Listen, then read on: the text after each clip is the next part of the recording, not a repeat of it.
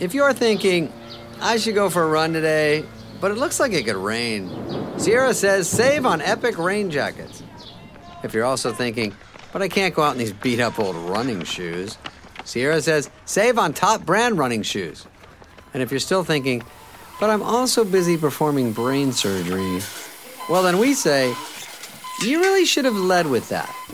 Sierra, let's get moving to your local store, like now. Go!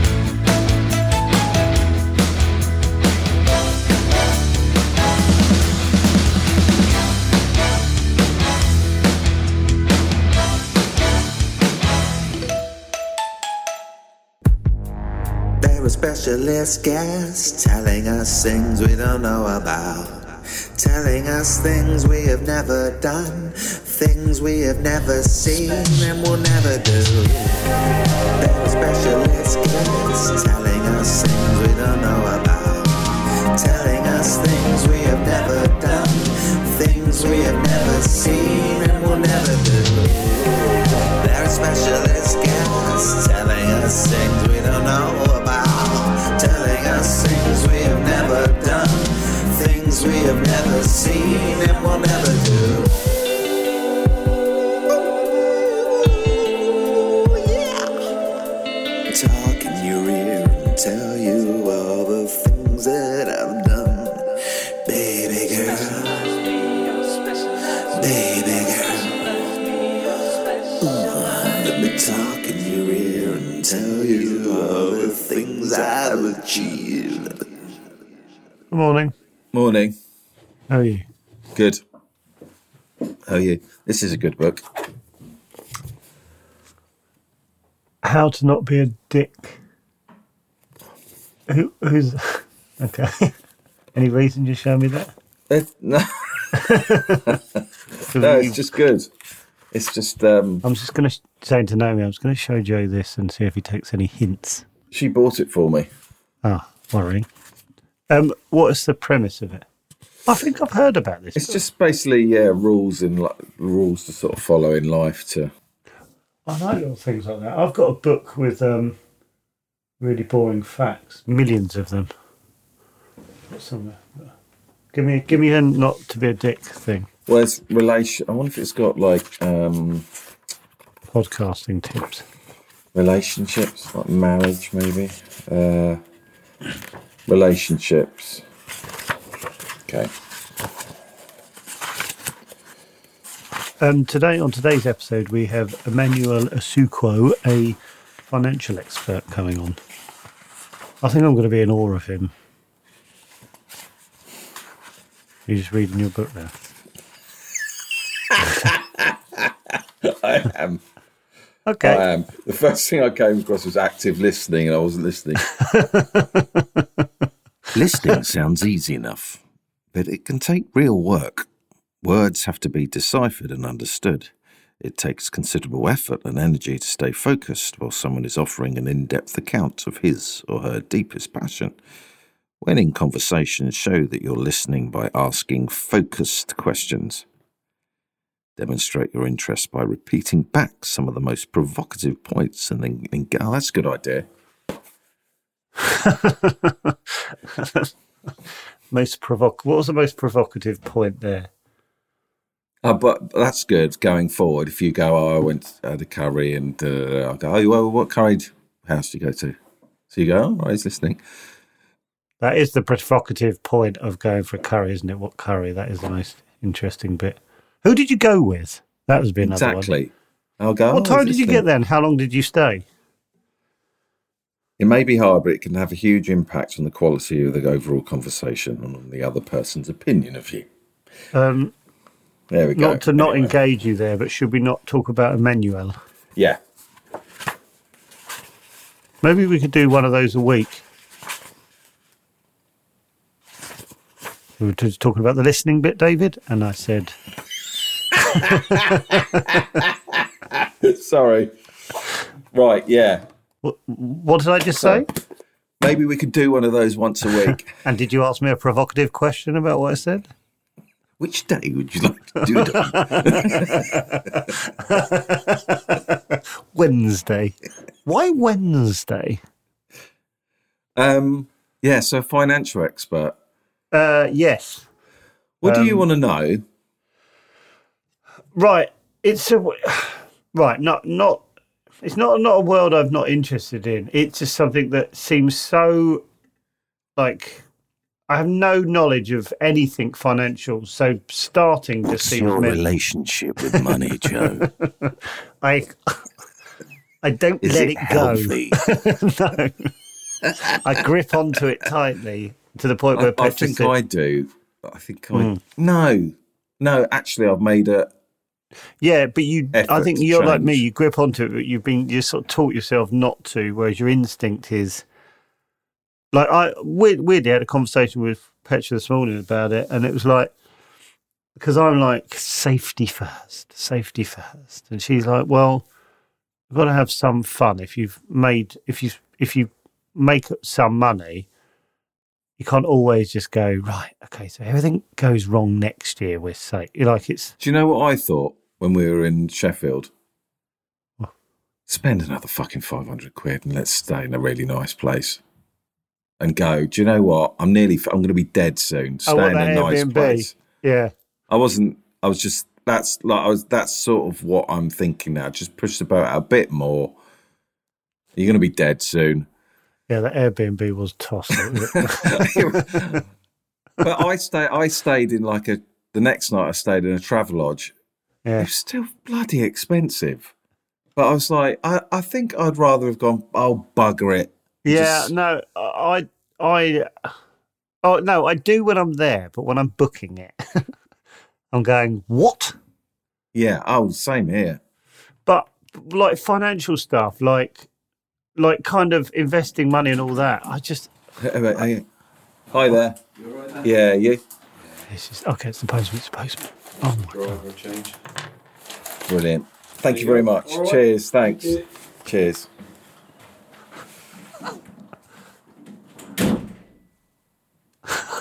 Wow. It's absolutely unbelievable. That's like the lunar eclipse when it happens to me. It's like it's so mental. That came out of the blue. I did not see him coming. The door was just opening. Do you reckon he went across the floor on his belly and then popped up? And okay, so if you don't know, every now and then the postman just comes in and delivers David's mail onto his desk. David, you look like you're frozen. Firstly, take your fucking shoes off, mate. Also, you look like you were frozen there because it's baffling you so much. I just find I've got a microphone here. I've got earphones in. He doesn't give a shit, that bloke. I'm trying to work out what... He's so in his head. He's so about number 14, number 15, number 22, number 20...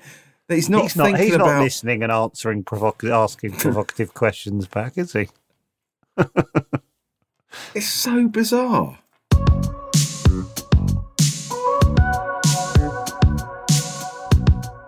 The postman's walking in. He opens my door and walks into my room. Yeah, the postman's walking in. I might be working, I might be playing a tune. Yeah, the postman's walking in. I could be on Twitch. Why are you walking? Why are you walking into my room? The postman's walking in. You've got no right. You've got no right, sonny boy. The postman's walking in. Do you realize this is my office? The postman's walking in. Do you care? This is my office space. The postman's walking in. When you chat to him there, do you go, Do you get a sense off him, forgetting that he came into your office? He might listen to this one. No, my thing is, like, just have a think, mate. You're entering someone's... It's like I'm paying an actor to do it while we're on. Great if you have done. If you have done for the last year, it's amazing. Good morning. Hello, good morning. How are you? Hi, how you doing? Yes, good, thank you, good. Maybe ask Emmanuel his thoughts on this. Yeah, I think I will. How are you, Emmanuel? Yeah, I'm good, thank you. I'm good. How are you? I'm a bit shocked, to be honest. I wanted to put this to you. We run something past you. See what you think. Please, go ahead. We've done it with about 3 guests now. But when we're recording sometimes, my postman just walks in right up to my desk and puts the thing, see ya, walks out, and he has to walk like 10 yards in. David's got an office at the front of his house. Okay. What's your thoughts on just walking into someone's house and putting letters on their desk? Absolutely weird. I don't know why that would happen. That's why we have a letterbox. Just put it in the letterbox. I don't understand why you would actually walk in. Yeah, I've got a letterbox, but he could just knock and just go, just put these in. Yeah, okay. But no, he strides in. There you go, mate. But David's got headphones on and is talking into a mic. Yeah. So anything could be going on, and he just goes, "Hello, mate. Yeah, just got a couple of minutes for you there." I think you have to have a word, I think you're going to have to have a word. There's no way David's ever going to do that, by the way, ever. This is going to go on for ages. This is happening until that chap retires. My goodness. Sorry. Anyway, how are you? Anyway. Yeah. Well, good. Thank you. Good. Thank you. Thank you for having me, man. I really appreciate it. Thanks for coming on. This is we were just chatting about all of this. Can we get a bit of context? You're a top financial advisor. Can I use the word whiz? Yeah, you can say whiz. Whiz kid. Some say guru. All of that. Oh, guru. But I'm really qualified, unlike most people on social media. So yeah, I'm a real financial advisor, regulated by the FCA. So I'm really practice it, do pensions, investments. I've done that for the last 15 years. Used to work for Barclays, but I just got tired of just helping rich people get richer. So I quit the city and just decided to go on social media and just teach normal people how to be better with their money. And then that's how I've kind of built a lane for myself. Right. Okay. How did you get any traction? Was it just word of mouth? No, you know what it was? It was actually roasting. So basically what I used to do is I used to come on and just say, oh, this is a pension, this is an ISA. And nobody cared, obviously, on social media. Who cares? So I just started roasting people like, you're in the club, popping bottles, but you share a room in your mum's house with your little brother and he wets the bed. So that's the reality. And people just loved it. You did your research. Yeah, people just loved it and just started sharing and being like, you got all the guys go to a trip to Dubai, but you're all sharing one room, and like, it's just fake basically. And people just like kind of related to the fact that actually, you can laugh and people will laugh and then realize, but he's talking to me.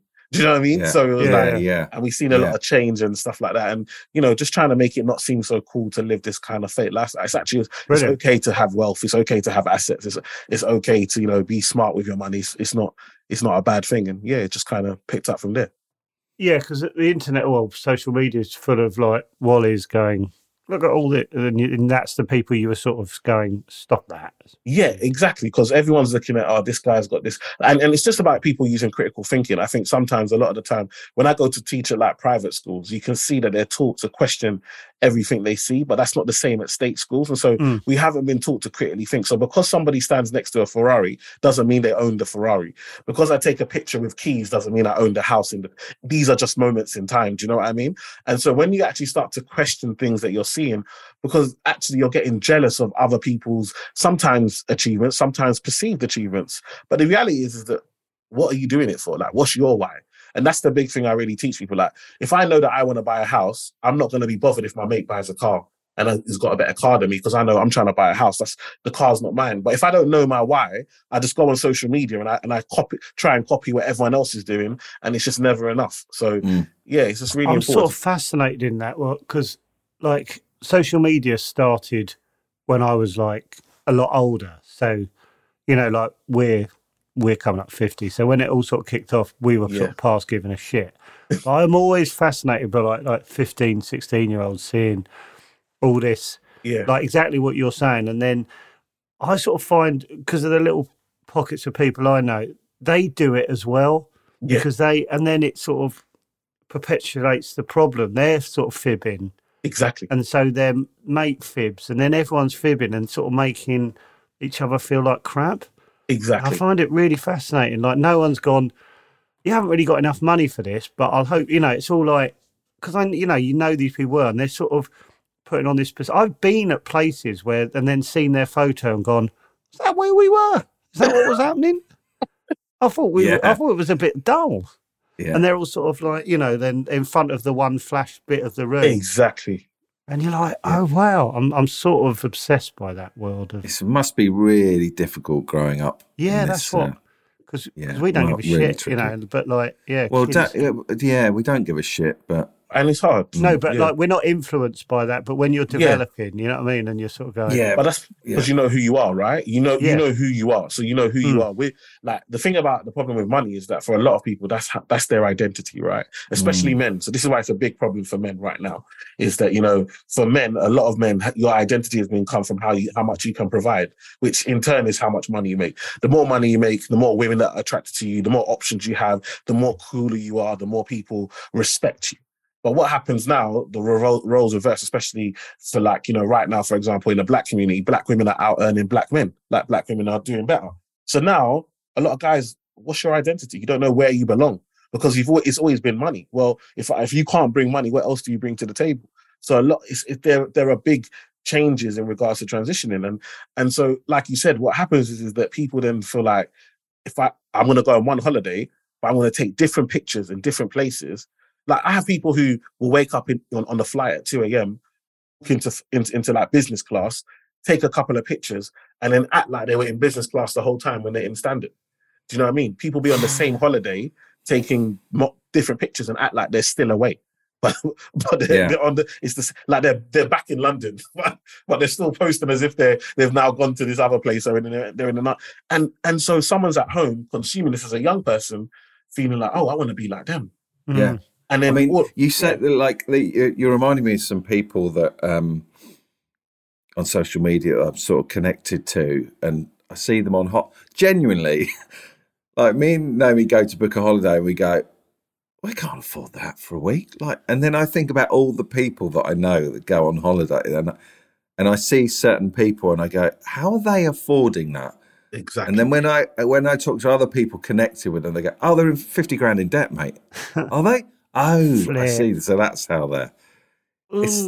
Yeah, exactly that. And it's one of those things, and that's the thing. So this is exactly how it is. So what happens is that you live beyond your means, and so the only way you can now live the lifestyle that you want, you don't think I need to work harder, because that's my mindset is if I want to go on these holidays or drive that car or buy that house, I need to earn more money. I need to work harder. I need to produce it.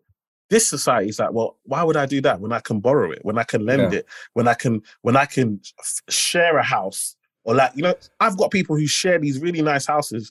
They're only basically paying for a room, but they act like whenever obviously their roommates are not around, they act like the house is theirs. Do you know what I mean? I'm here in central London, and then what they'll do is offer a course to be like them. And so now people are paying courses because they're saying they're making their money from property or investing or whatever it may be. And the reality is that they're actually making their money from the courses. So the top line of what your sort of theory is it kind of like based in reality there? You know what I mean? Like, a lot of this is nonsense. So there are basic things you can do. Not like, it's not like, oh, you can it's not a get rich quick kind of tricks or anything. It's more sort of grounded, like many steps to, you know what I mean? Like, yeah, no, exactly what you're saying. It's the long game. And right, long games. And anyone that tries to tell you that, oh yeah, even if we see people that win the lottery, and I always tell people it's about a mindset, because you can win. You've seen people win 10 million, 20 million in the lottery and go and spend it all and go back to their normal job that they had beforehand. When they had enough money that if they managed it right, it would last them their lifetime. But unfortunately, because they haven't got the mindset right, so I always tell people it's not about how much money you make, it's about you understanding how to keep that money and use that money and make it work for you. I always give the Mike Tyson example. 400 million. You made 400 million and still went bankrupt. It's like some of us, just 2 or 3 million and our lives are changed forever if you manage it right. 400 million and you went bankrupt. And so The point being is it's not about making more money. It's about actually, can you manage the £10? Can you manage the £100? Can you manage the £1,000? Because if you can manage those, as you make more, you know the system and how to keep it and how to use it. If you don't know how to manage the £10, the £20, the £100, when you get 10,000, it's gonna go. Yeah, same way. Yeah.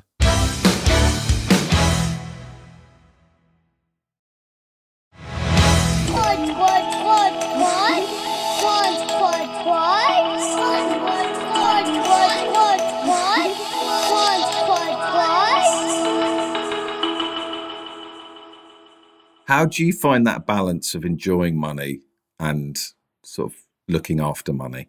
Because me and Joe were sort of talking about... Yeah, we're crap at that, Yeah, having been like in a tricky period myself about 15 years ago, that haunts me. Yeah. And I don't want to go back there to the point where maybe I'm a little bit unhealthy with regards to actually enjoying it when you've got it. Yeah.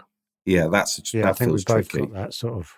And I think what's really important is, and I tell people this as well, is that you have to enjoy it. Yeah. Because I've got clients, who, they get to like 65, 70, retire, and they won't spend a penny. They won't. And I'm like, remember, on the way out, once you've made more than 325K, let's call it 500,000 or whatever. And if you're in London, that's just your house. So anything else, the government are taking 40%. And it's have you worked 70, 80 years to give the king 40% of your money? I mean, the king don't need it. He's good.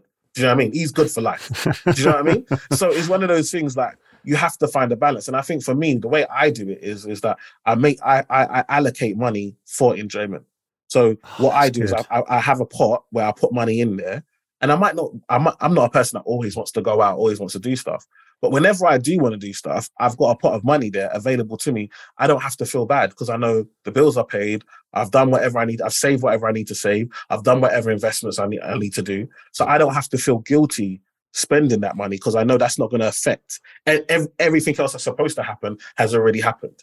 And also what I do is I build up over time. I think one of the hardest things with the buy now, pay later, for example, it's actually a disease. What's happening right now is that we're telling people, look, you no longer have to save. You can get it now and just pay in installments. And what happens is you're robbing your future self. Literally, people are getting paid in the future and 30% of their salary, 30% of their wages has already been spent months before on things that they didn't really need. But because they have access to this easy credit, they're taking it. And it's everywhere, isn't it? I went on a website to buy something and there's two options to pay, isn't exactly. There's that thing where I can't remember the name of it, but it was like... Is it Klarna? Klarna or... something like that, And I was... And I was sort of said to my missus, look at it. And she's much wiser than me. She went, that's one of those things that will just take your money over the next 3 years and you won't know it. And I was like, it's just there. It's just it's next to the button where you can just pay. And it's basically like, do you want to pay twice as much? Click this button. And it's just everywhere. That's what's frightening, isn't it? Would you say never get into that scenario? If you can't afford it, don't get it. No, not never. So right. Because there are benefits, there are benefits. So, for example, Klarna, these types of ClearPay, these types of buy now, pay later, it's interest-free. So you don't pay any interest, you can spread the payments.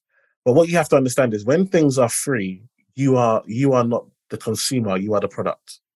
So what happens is actually with buy now, pay later, the way it works is that because it's proven, you will spend 30 to 40% more because you use buy now, pay later than you would if you were using cash or your debit card. So you buy twice as much stuff. You buy more stuff. Is that what it is? So that's what it is. And what happens is that Klarna get paid a percentage on how much you spend from the shop. So the customer, Klarna's customer is the retailer, and the retailer customer is supplier is Klarna. So they're working together, and basically they give you this option, and it's natural because anything on a monthly payment, like for example, I said people the other day, to fix your boiler, it costs around £100. People are like, wow, £100 is a lot of money. Then I said, it's £2.50 a week. And people are like, oh, I could do £2. When you put something on a monthly basis, it feels so much smaller that all of a sudden, rather than doing £2.50 a week, you'll spend £10 or £15 a week because these are small numbers to you, but it adds up over time. So you naturally spend more. And so, yes, there are times like, for example, let's say you need a new television. If you put on your credit card, you might pay interest. So you might put, as long as you've got the cash, you might say, okay, well, I can afford it. Let me not spend all my money on this one big purchase or a sofa or something. These things can make sense. But what people are doing it for socks and, CK boxes and do you know what I mean? Designer stuff that they don't really need. And if they had the cash to pay, they wouldn't pay. That's the big thing. Yeah. If you were paying by cash, you wouldn't have bought it. But because you're paying over a monthly installments, you're more comfortable to say, well, I can afford that. But the problem is you're robbing your future self. I do think, like saying that cash thing, sorry, to not change the subject, but like we're old enough to remember where everything was, paid by cash. And that reality of like receiving, I was old enough to receive money in cash for a job and then having to hand it out would be a real reality check of like, but now there's no, I still carry a bit of cash, but like there's no reality. You just tap in, aren't you? And it's a big problem. It's a big, what it is that when you have cash, you go to the cash machine, you took your money out, you took your £100, you could watch your £100 disappear from your wallet, and you give it, and your hand would be shaking like, do I really want to? Do you know what I mean? Because and then you do I look really at the need change? this? Do I really need this? You might even put some stuff back because you're like, actually, I don't. How many times you said, I don't want to break this tenner, I don't want to break a 20. And it's like, I'll leave it. Like, do you know what I mean? Yeah. It's horrible starting a new note, isn't it? Exactly. Whereas now you can tap away. So there's no people are not really conscious of their spending. I know I'm bad sometimes. Yeah. Shit. Sorry, but I'm just thinking. I'm can just you thinking always be in my life, Emmanuel? Is there a way you can move closer? Can you move in between us so you can ferry between David and I and keep slapping our hands? Oh my God! But this is you guys have to understand is that luckily because you're older, like I said, you understand yourself. So experience is a big teacher. So I know you said about, what you've been through, but because of what you've been through, it's going to make the problem is that too many of us are learning from mistakes. And a lot of the time, those mistakes might put you back 4 or 5 years to get back to zero. And that's what I'm trying to stop. I'm trying to get the education in place and get the knowledge in place so people don't make those mistakes. Because those 4 or 5 years, you could have saved up and maybe bought a property and been benefiting from the property going up in value. But instead, you're dealing with debt and the interest rates, and then before you know, you have to go do an IVA or go bankrupt, and that's 6 years of your life where you can't get access to credit, and then that affects the poverty cycle. So now you get stuck in it. So instead of leaving something for your kids, they're struggling to pay for your funeral. Can I ask what age you sort of and how you sort of worked all this out? Because like it's sort of like... Yeah, why aren't I you? Yeah, that's what I'm thinking. Why has this just gone zipping past my ears? I know. Like, how do you know, how do you know all this, basically? How do you know all this stuff? Well, it's probably the most stupid question you could ask someone. Yeah, but it's nice. Yeah, I'd like to know. You know what it is? I think it's the balance of... I grew up on a council estate. Like, my parents... born in Nigeria. I'm the first in my family to be born in the UK. And then I grew up in Limehouse. So Limehouse shares the same postcode as Canary Wharf. So I used to look out the window and see all these buildings. I used to get in trouble. If I left the light on in the kitchen, I used to get in trouble. Like, my mum would be shouting. Like, because when you ain't got much money, the light being on and no one being there is a sign of money being wasted. And then I used to look out the window and see all these buildings in Canary Wharf at night, all the lights are on, everyone's gone home. And in my mind, I said, they must be rich because they can afford to leave all these lights on. Right. And so I just had the desire to get into those buildings. Wow. And then I got there by 22, youngest financial advisor in Barclays in the country, 22. Really? Become a financial advisor at 22. Sorry, what was your education? So normal, I went to Greenwich University. I went to Greenwich. I went to Greenwich University, did accounting and finance, very normal background, but I just worked hard. I just worked really hard. And then I got there and realized this is not for me. I grew up in Tower Hamlets. Canary Wharf is in Tower Hamlets, but I'm the outsider when I get there. Yeah. Because most of the people there have gone to really good universities. They talk completely different. So they're telling me that I talk weird. And I'm like, but I'm from East London. This is how we talk. Like, you talk weird. You're in my end. But it was like, they felt like I was the outsider. I was young. I talk different. I dress different. And so, but you know what I realized was that as much as there are people that have loads and loads and loads of money. And a lot of the time, the reason they do that is because they just follow what their parents have done. And so a lot of it is a cycle of, they didn't even realize it was financial education. Their parents just gave them, do this. These are the accounts you set up. This is what you do. Got life insurance. This is the family financial advisor. And so they just followed the pattern. The foundations are there. And so I realized, if I want to see a change, I've got to help people build the foundation. So that's why I left the city, and like, I can't just keep helping this guy go from 2 million to 5 million. And it wasn't giving me any fulfillment, because I'd finish work in Canary Wharf in the city, and with all these rich white people, because my day was spent with rich white people. And then I'll go home and all I see is poor ethnic minorities. I'm like, this can't be. I felt like I was living in a parallel universe. I spend my day, all my colleagues are white, all my clients are white. Yeah. I go home and I'm like, why don't I see all you lot during the week? I only see you when I get home. Why am I not seeing you in my office? What was the changes? So what exactly were you doing in Canary Wharf, and what did you leave and do? You know what I mean? What was the so in Canary leaving day, and then what was the next day? What was the... Yeah, so I was a financial advisor for Barclays and a few other banks. And basically what I used to do is, people would have money. I don't know what that is, so people that have money, basically, and it's basically, they would pay you to tell you how to make that money grow, or how to protect that money from, tax, and make it more efficient, or make sure, put stuff in place so that when they're gone, there was money available to their family and their kids and so forth, and just basically help them with their finances, how to get on a property ladder, how to buy a house, and all of these make sure their credit's good, and how to access all these things in order to kind of build wealth and then protect it. And when we say protect it, we really protect it from the taxman. Protect it as legally as possible, so that as much as possible could leave your hands and go to your family, so they can start all over. And that's basically what I did every single day with different people. Okay, so then you left that, and then what did you begin the following day or whatever? Yeah, so I left that, and I'd already started doing social media, but then I just went full time, just doing tips, doing content, doing lives, doing talks at churches, talks at community groups. Anywhere they'd let me talk, I'd talk for free, just trying to get this out, go to schools, universities, and just teach people about money and finance and all the stuff that I had learned from, being in the banks and so forth. And I just literally just teach them and show them. And then by I started really full time in March 2019. And then by, August 2019, I got my first TV show on Channel 4. Did you? Just through the content. They just saw the content and they're just like, I've never heard anyone talk about money and finance like this. And then I got a show, and then 2020 happened. We had the lockdown. Everyone's talking about money. Then Black Lives Matter happens. They're like, we need to get some more black people on TV. So we need a black person that talks about finance. I exist. This is me. And I haven't stopped since. And so, and that literally since, I've been self-employed ever since then, and just continued teaching people all around. And this is my everyday life. Have you seen a change in some people that you've worked with? Yes, loads of change. I think the big change I've seen is that, I think two things for me, from my perspective, is one, in regards to how we look at money and finance. I think we're this younger generation, they're amazing. Like, they are all about side hustles and making money and, and investing.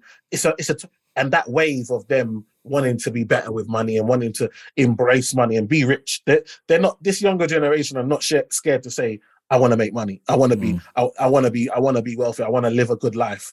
And so they're happy to look at stuff to do that. But also in a shift of, I get a lot of people, because now I'm on TV a lot, and they're like, people are like, oh, I don't need to be a footballer. I don't need to be a comedian. I can be an expert and be on TV. I can be an expert in what I do. I can help people and still be on television and still get that national recognition. And so I think it's helped a lot of people realize that you're able to help impact people more than entertainment is more than just, football or sports or comedy or these types of things. We can sort of help people in different ways and still get that national recognition. I've got to say, when I was 18, I failed my A-levels, and I was lost. And my mate said, "I'm going to Greenwich University." I said, "Oh, I'll come then." Yeah. And I took business. Yeah. I took business studies. Very good, isn't it? No. No, you didn't enjoy it. No. Well, I was about to say, so you did you did similar courses, and you could not be further apart on. Yeah, I know. So, an outlook, on, like an ability with money, is what I should say. I'm sure the course was good, but I wasn't. I wanted to be in a punk band. Yes. So I went to university for 6 weeks, and I remember coming back to the flat. I was staying in Plumstead. Yeah. Coming back to the flat, my mate was there. I said, "How are you?" And he said, "Oh, I'm leaving. I'm going home." I said, "Oh, I'll come with you then."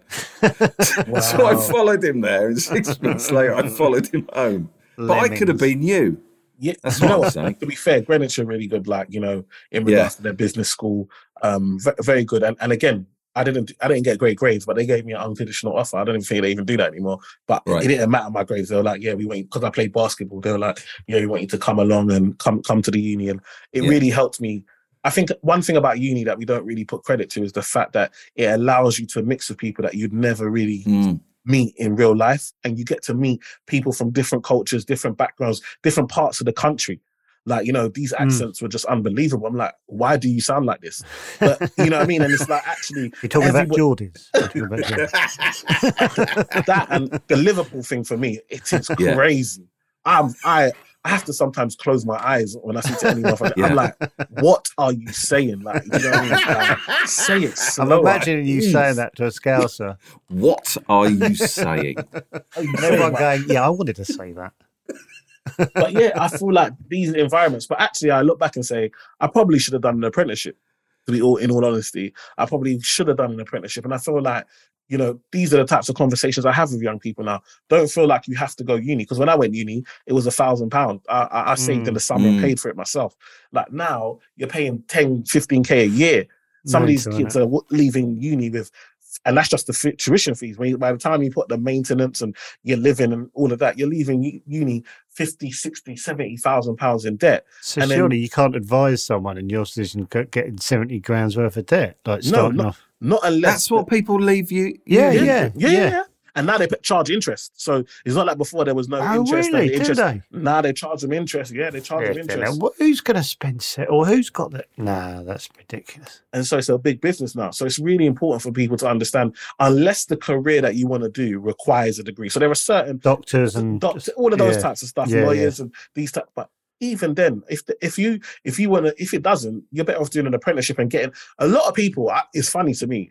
A lot of people will go to university and end up working for people. Your manager will be someone that hadn't done an apprenticeship because they've been there since they were 16. Yeah. So just work their way up. By the time we get to 22, they've had 6 years worth of experience, isn't it? So you've got a degree, but you're working for them. Now, again, what they say in the long run, it plays out, because when you get to like senior management, then they tend to want people with degrees or qualifications. Right. But you can do those qualifications on the job. Because now you actually know what you're doing because you've worked in it. When you're doing the exam, it's a lot easier because you're actually doing it every single day. So I still feel like, don't pressure yourself to go to university just because it feels like it's the cool thing to do. Yeah. David and I had this sort of plan to kind of have a kind of top tip sort of angle from you, and I felt like. I think we sort of came into the. I'll be totally honest. We were like sort of joking around, sort of going, "Oh, like kind of." We could ask about sort of get rich quick sort of tips, and obviously that is completely wrong. So back of my head's feeling incredibly hot thinking about. I nearly said that. But I sort of want to. I don't know about you, Joe. If and our listeners, if we've got a spare £100, like what do you do with that? Good question. I think for me personally, what I would do is I would look at what can I do either to better myself? Because the big thing for me is that I don't chase money, I chase value. So all I focus on is I don't wake up every day thinking, how do I make money? Because the pressure on your head can be so much. I wake up saying, who can I help? Who can I help? Because if I can find someone to help, they'll pay me for the fact that I've helped them. Do you know what I mean? Right. And it's a different way to think about it. Who can I help? And so if I had £100, I would say to myself, is that either something that I could do a course for myself? Is there value I can add to myself? So help myself. Because if I can help myself, then I can help others. Because the more I can add value to myself, the more value I can give to others. That is bloody lovely. It really is. That's really, yeah. It does feel make our conversation we had earlier even more ridiculous. Like, because we were being flippant, and now I want to be wholesome. Yeah, I do. I want to go. But that is such a great wisdom, isn't it? Because it's for young people, for anyone, but young people in these times, there's so much.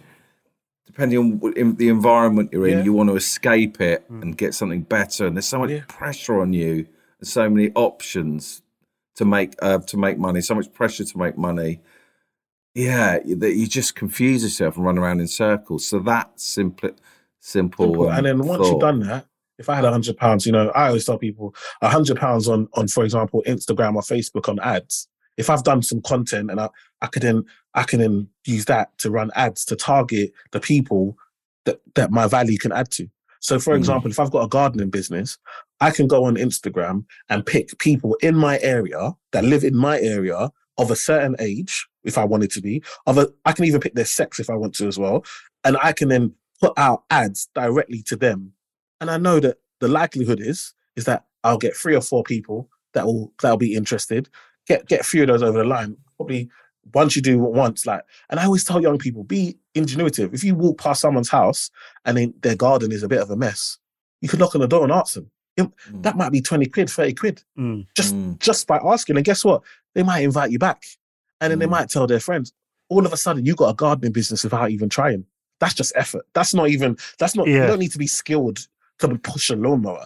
I know there are ones that make it look all nice, but the general consensus is you can do that. Shopping for, older people that might not feel like they want to go to the shop, so you can knock on their door in your neighborhood. Do you know what I mean? If you like to cook, you can cook for people around you. And these are small little things you can do that can bring in income that make that £100 more. The problem is that when you get £100, you think, I could buy some trainers. But now you've bought the trainers, you and the trainers are at home. What's happening? Because now you've got no money to go out. I think, what you basically, what I was just thinking then was what you've said. Everything you've said, the main thing I was getting out of it comes with work. Yeah. You know what I mean? There is no effort. That £100 down and walking away. It's like whatever you do with that £100 is going to mean more work for you, but that's not a bad thing. It's like you're creating more work for you. You're not sitting back and going, letting that £100 do something on its on its own. Yeah, it's going, right, I'm working with that £100 basically. Yeah, exactly that. And I think what people forget is that if you don't put the effort in now, I have to have the sad story of I've had so many people that are like, I'm 65, I'm 67, I'm 70, I want to retire. And I have to tell them, you can't afford to retire. You haven't got enough money to afford to retire. So now you might just have to go part-time. So and I always tell people, when you get into the bus in the morning on your way to work, look around and you'll see someone, you think, oh, you're a bit old to be on this. Shouldn't you be at home at this time in the morning? And those are people that, for whatever's happened in life, haven't got the income to be able to be at home now. And the problem is if you don't find a way to make money work for you, you'll always have to work for money. And that's the problem. We live to our paycheck to paycheck, and forget that the only reason we have a paycheck is because we're working. And that's why you have to make the sacrifices to invest your money. So eventually your investments will mean that you won't have to work. Yeah, we talked about that the other week, didn't we? About David kind of like being a certain age and being trapped and kind of going, shit. So this is even at our age, you feel more tired. Of course. So the idea of having to work at the same pace at 70 is quite frightening. Definitely. And we see now, look, with the cost of living crisis, more older people are returning back to work. People that have retired are now realizing they're having to return back to the workplace. And so again, these are the issues. So it's really important that you think about, yes, enjoy today, but put something away, even if it's 10%, 12%, whatever it may be, put something away for the future and let that build, and whether that's a pension, whether that's a business idea, whether that's, property, whatever it may be, you need to be putting something away now to build something for yourself in the future.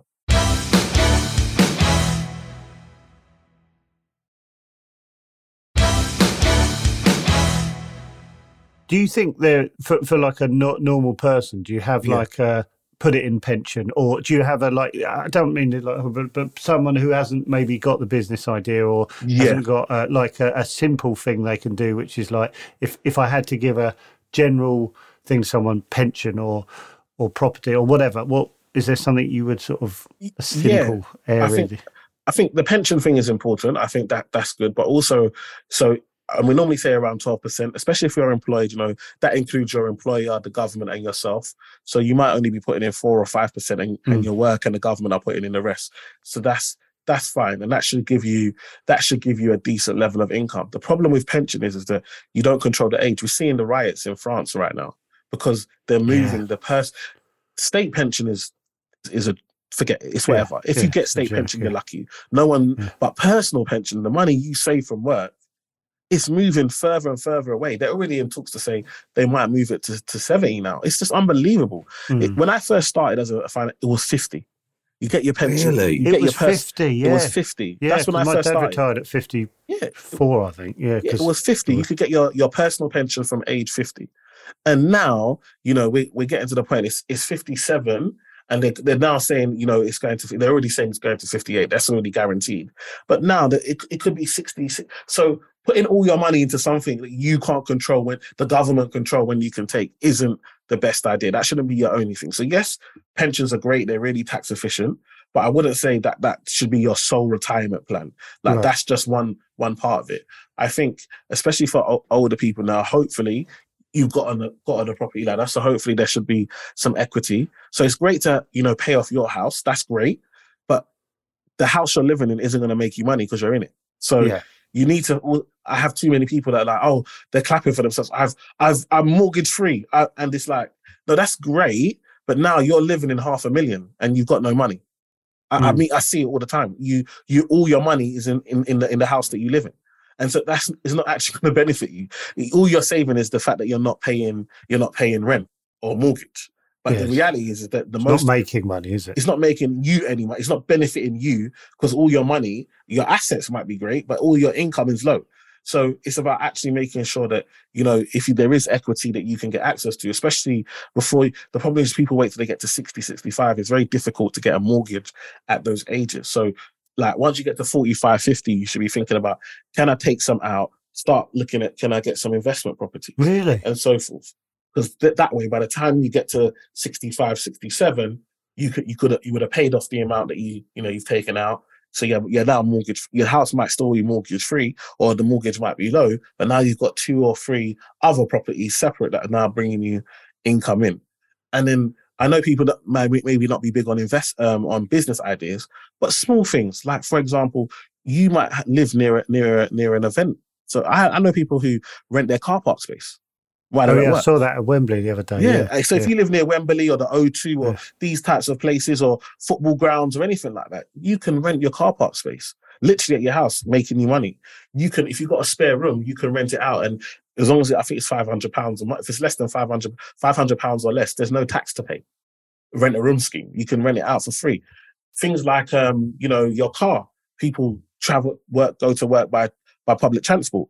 You can rent your car out on a platform called Turo, for example, and you can get paid.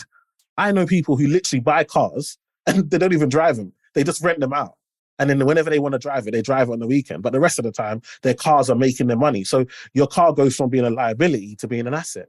These are small little... This is not business ideas. These are just small changes. I can feel my brain sort of whiz, because I wouldn't think of doing any of those. No. And I think I'm the norm, if I'm honest, Emmanuel. I think I am like 95% of the population going, I can do that. What? Really? Okay. Yeah. And I feel like I need almost like reminding daily, though. Like, because I think my brain works. I'd be like you've got an app, haven't you, Emmanuel? I'm building one now. We're building. Yeah, I was going to say, I'm going to get it and then press. Yeah, we're going to build it. Emmanuel, hello. I think we need a direct hotline to you, to be honest. If you could phone us first thing in the morning and remind us of all the things we should be doing, that'd be great. You could be like Siri. Emmanuel, I've got £50. and not great work ethic. But I think you guys, for example, like Joe, I watch I think you're hilarious. Thank you. And it's a real skill. You know, I was I forgot the guy's name that passed away recently. The Sean comedian. Locke, yeah. And so forth. And what you do is so much value. But also what you have to start to think about is like what you're doing now in a podcast. You can't always be live on stage. That can't be, because it requires you all the time. You have to start thinking about, how do I record it? How do I do one to many? And how do I start to do subscriptions? Because laughter and humor is something that people pay for, because we live in such a hard world. So even for yourself, what your plan should be now, and what you should be planning, how do I now bottle this up so that people can get it whenever they need it, but without needing me to be there. Right. You know, it's so weird just saying that, because we're really feeling it at this age now. like the idea of, when I think back of like us doing the stand-up circuit, just how tiring it was, but how driven you are when you're 30. Exactly. But now you're sort of hitting 50, like, okay, I'm feeling a little bit tired. Yeah. What do we do in the next decade? You can see a shelf life in your own. Exactly. Well, funny enough, the one thing me and David started working together like a decade or so ago, because we did sort of get ahead of this a bit, didn't we, David? Because we were both on the live circuit, sort of realising it's knackering and has a bit of a ceiling, and you know, especially for age. So we started like writing stuff for like telly and stuff like that, and that was a seed that was for now, basically, and we are sort of feeling the benefits of that now. Yeah, but it was definitely a plan to get out of a situation. So it's a similar thing. And now it feels like another junction, doesn't it? Like, exactly. I feel like we got to turn right and go somewhere else now. Yeah. No, definitely. But what you're doing is amazing. And I think even thinking about, and I remember what I said at the beginning about experience. So what I always tell my clients, you know, once you get to 35 plus, is that actually you've learned stuff over that time. There are people starting out that haven't got a clue. And it's like, think about, can you create a course? Can you create classes? Can you do stuff online? And not just, remember, this with internet, you can be anywhere. Your clients don't have to be in the UK. They can be anywhere in the world. But there are people who have looked at you guys and said, I'd love to have a career like that. I'd love to be able to do what you're doing. I'm passionate about it. I just don't know how to start. And again, this is how you start to create income for yourself. Because one of the big things I found since I started doing TV is that it's not reliable. Like, 1 minute you're hot, the next minute there's somebody else. Yeah. Do you know what I mean? So it's one of those things that you've got to start. Makes you sick, doesn't it? It actually does. It's just one of those things that you have to say, okay, I've got to leverage this now. People will know who I am. Whether they book me again or not, I'll always be as seen on. So now it's about taking that credibility that you have and leveraging it to an audience of people who will say, I've seen you on this stuff. You're a credible person. I can offer this course or this is the value I can offer to you, so that you can get there quicker. Because that's what a wise person does. Rather than say, I'm going to go and make the mistakes myself, actually, let me learn from someone who's taken the steps that I want to take, and then I get there quicker. And so that's what you guys can really offer to that next generation. We do sort of talk about stuff like that, and it's weird. Question for you. Sometimes it's quite hard because you take for granted something you know. So it's hard to sort of understand. I'm sort of talking about my arse, but like, sort of hard to know what you know, if you know what I mean, because it's just built up an experience, and then you go, I don't know what I can teach, and then you meet someone who hasn't, and you go, well, stupid things, but how do you do your first gig or something like that? And you go, oh yeah, people don't know that, but you just because it's stuff you sort of know. So I guess some of it's like sort of knowing your value. Exactly, and that's why it's like you get a few people, maybe close friends or people of young people who want to do it, and just try it out and see what are the questions they're asking, what are the things, and that's how I build courses and so forth, is actually get a small group of people in. Because like you said, I've got so much stuff in my head. Like, we're talking now, it's just there. I don't think about it. It just comes out. But it's not until we have that conversation. So you run through it, go through it, look at the stuff and then just build a course around the stuff they need. And then as you help people, new questions will come out, and you just pad it out until you're like, okay, this is it. This is the 10 steps or 12 steps. I remember steps. People love steps. They remember them. So I love steps. You've got to do a steps. I've seen you go up steps, David. You don't like steps. Gotta do the steps, but that's can I ask a question, Emmanuel? Sorry, no, go ahead. We're taking. Would you come on again? Of course. Amazing. you know what? I'm not gonna lie. My agent said, "Look, you've got to go on this thing." I'm like, I'm gonna come on, and then when I saw it was you two, I was like, "Oh no, this is amazing." I actually watch you guys. It's just mad. Like I actually watch you guys. I love comedy. I love comedy. Oh, do you? I love comedy. I watch all the BBC stuff, and I watch it all. I love comedy because I just feel like it's such an art form to say make people laugh. Because once you say you're gonna make people laugh, people then like, well, do it then. Like, it's yeah, you've no idea. Tell me about mate. it. I know. So yeah, no, I love you guys. So I'd love to come on again. I've got one more question. Let's go. I'm thinking about me. I'm thinking about my children as well, but I'm thinking about me in my late teens, early 20s, completely lost. Don't know what career I want. Yeah. Haven't got any money. What would you advise that person to do? Yeah, I think luckily a lot of the time now, the great thing is that we've got a platform like LinkedIn where you can find people that you admire and connect with them. I just tell people, like, you know, if you don't know what you want to do or so forth, just connect with people or follow people on social media that you admire, like, and see what they do, and then connect to them. And then when they do events, try and go to the events, hear what they have to say, network with other people around you, and expose yourself to as much as possible, as much new information and new people and then all of a sudden you'll be like, you know, actually, I think I like that. Actually, I'll give that a try. And guess what? You might try it and it might not even work out, but the lessons you learn from that will lead you on to, like, I always tell people, I got into finance, but I just knew I wanted to get in the building. I never knew I wanted to be a financial advisor. I just knew I wanted to work in one of these banks because they had the lights on. And look at me now. Do you know what I mean? Yeah. It's simple as that. You're on Chatterbix. Exactly. All the way. I made it all the way. Yeah. All the way to Chatterbix. Made it all the way to Chatterbix. Like, you know what I mean? Like, this is like Rocky at the top of the steps. Yeah. Slippery, isn't it? Yeah. Yeah. But it's just try stuff. Put yourself out there in new positions, meet new people, and then just network. And I think the biggest thing I would tell a young person, try your best to get a mentor.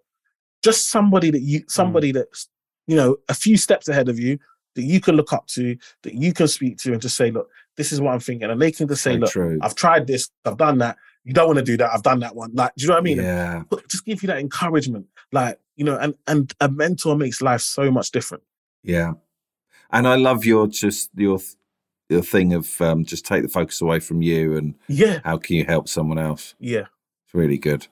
I was just thinking about your last point. It's just that thing of, like, I was sort of lucky when I left school. I really liked art. So I didn't know what I wanted to do, but I had something that I loved. Do you know what I mean? I was like, I really like art. And I think just what you said is just like I wish someone had said to lots of my friends, just try lots of things, get knowledge.